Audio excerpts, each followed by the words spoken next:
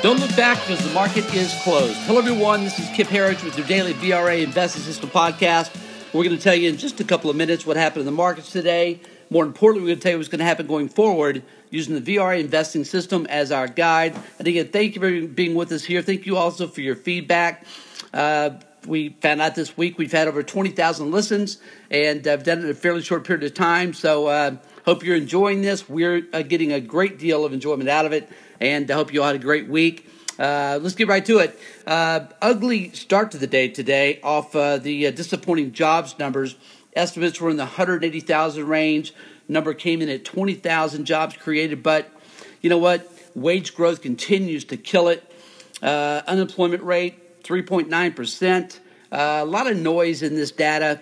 We don't think there's much to it. And the markets, after dropping right around 250 points in the Dow Jones, wound up finishing down just right at 23 points, just a fractional loss, really, closing at 25,450. Saw that across the board.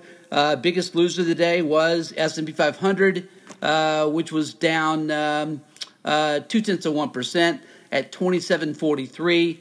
If you've been joining us here, we're big VRA system guys, and this is really based on what my mentors taught me some 30 years ago, and just refined it every year. You never perfect anything, because investing is really more art than it is math or science or anything else.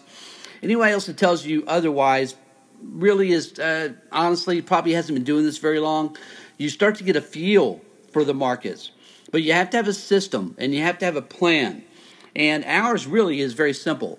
We look at the macro data. We look at the fundamentals. It makes up 70% of the VRA investing system, far more important than the technicals. Maybe unless you're a day trader or you have your own system based only on the technicals, fine. But for the average person, for the longer-term investor, the macro must be first, in our opinion. Fundamentals must come first. And we continue to see a U.S. economy that will continue to lead the way.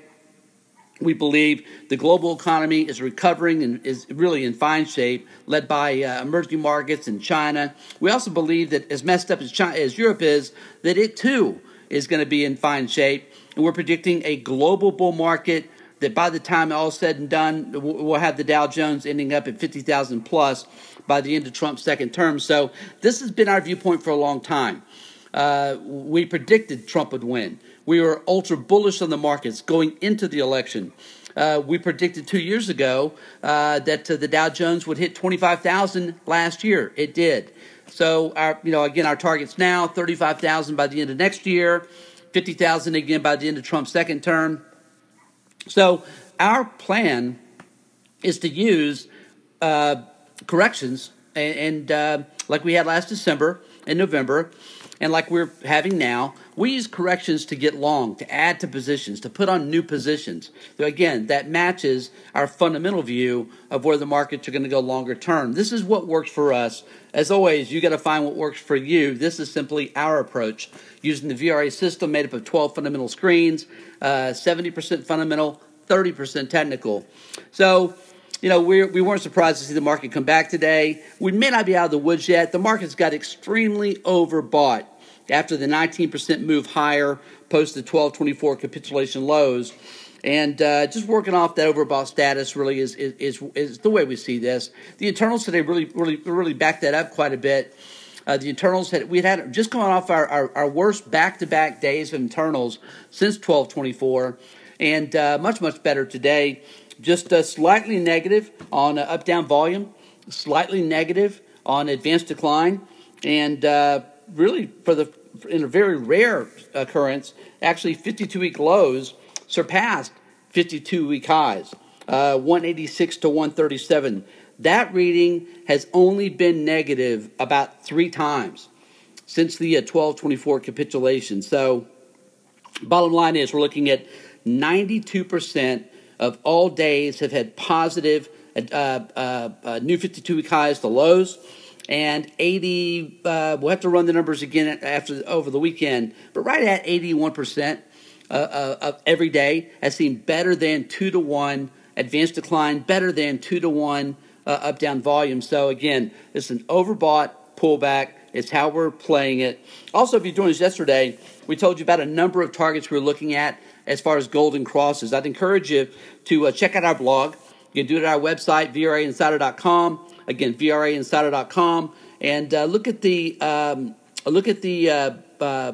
golden crosses, because we could have a near perfect situation. Again, using the VRA system, a near perfect buying opportunity next week in a number of different targets as we come down to either heavily oversold or in a couple of cases extreme oversold, along with golden crosses. It really gets no better than that in our view. So we're looking forward to next week. Frankly, we're looking for, we hope that we have a sharp sell-off Monday morning. Those have been, over my career, the very best buying opportunities had been sharp sell-offs on Monday mornings. Fear got into people. I mean, I'd love to see 300, 400, 500 point sell-off Monday morning, and then just add to positions and put a couple of new ones on that we're looking at.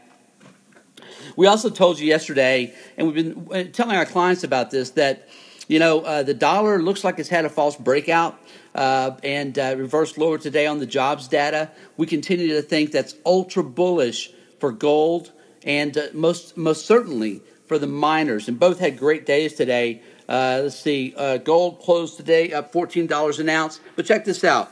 The close was $1,299.90. The manipulators simply don't want a $1,300 an ounce gold print to take place and to happen over the weekend, because it might bring in more buyers. Folks, if you don't know the gold manipulation story, it's very, very real. This is not conspiracy theory.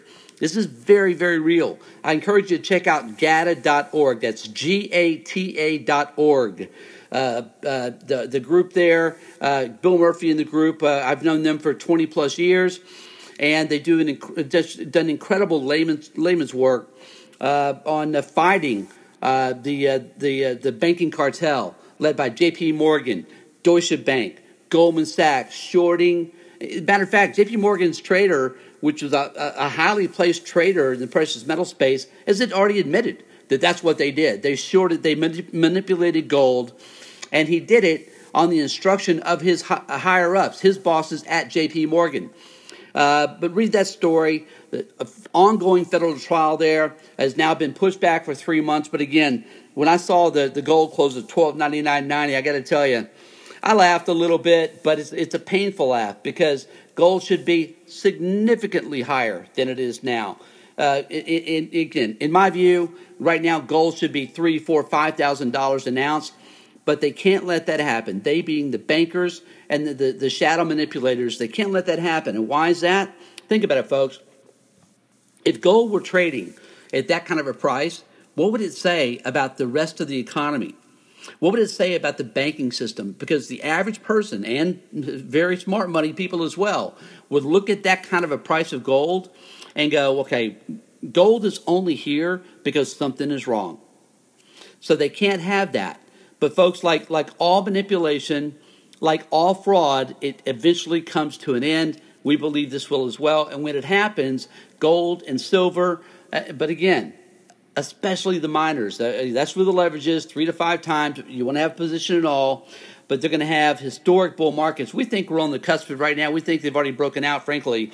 If you look at the long-term charts of gold, an 8-year breakout on gold. So, again, that's, as you can tell, we're very passionate about this subject, and been a gold bug for a long, long time. My father owned it when I was young, and I got to know the story pretty well. And some of the brightest people that I know are very, very long gold right now.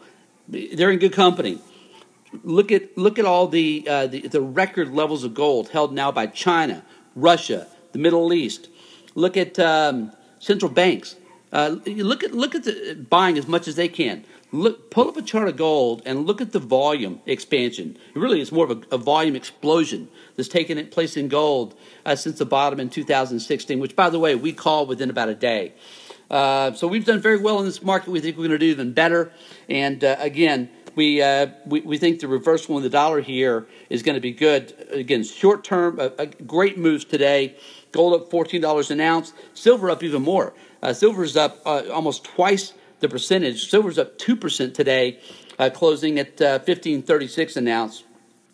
And What else, folks? We had 6 sectors that closed down today. 5 sectors closed higher. The losers led by energy and consumer discretionary. And utilities and materials were higher on the day. Again, we're talking about fractional losses or gains here pretty much, except for energy, which was down with oil. But even oil was down at one point over 2.5% today, finished down by 1.1%. We're bullish here as well. Again, dollar-based commodities, we like this story. Oil closed at 56.03. We believe in a strong global economy over the next few years, that commodities are a great place to have some serious money. Folks, as always, thanks for being here today with us. We'll be back here again Monday after the close. My name is Kip Herriage. Please join us at VRAinsider.com. Again, VRAinsider.com. Have a great weekend.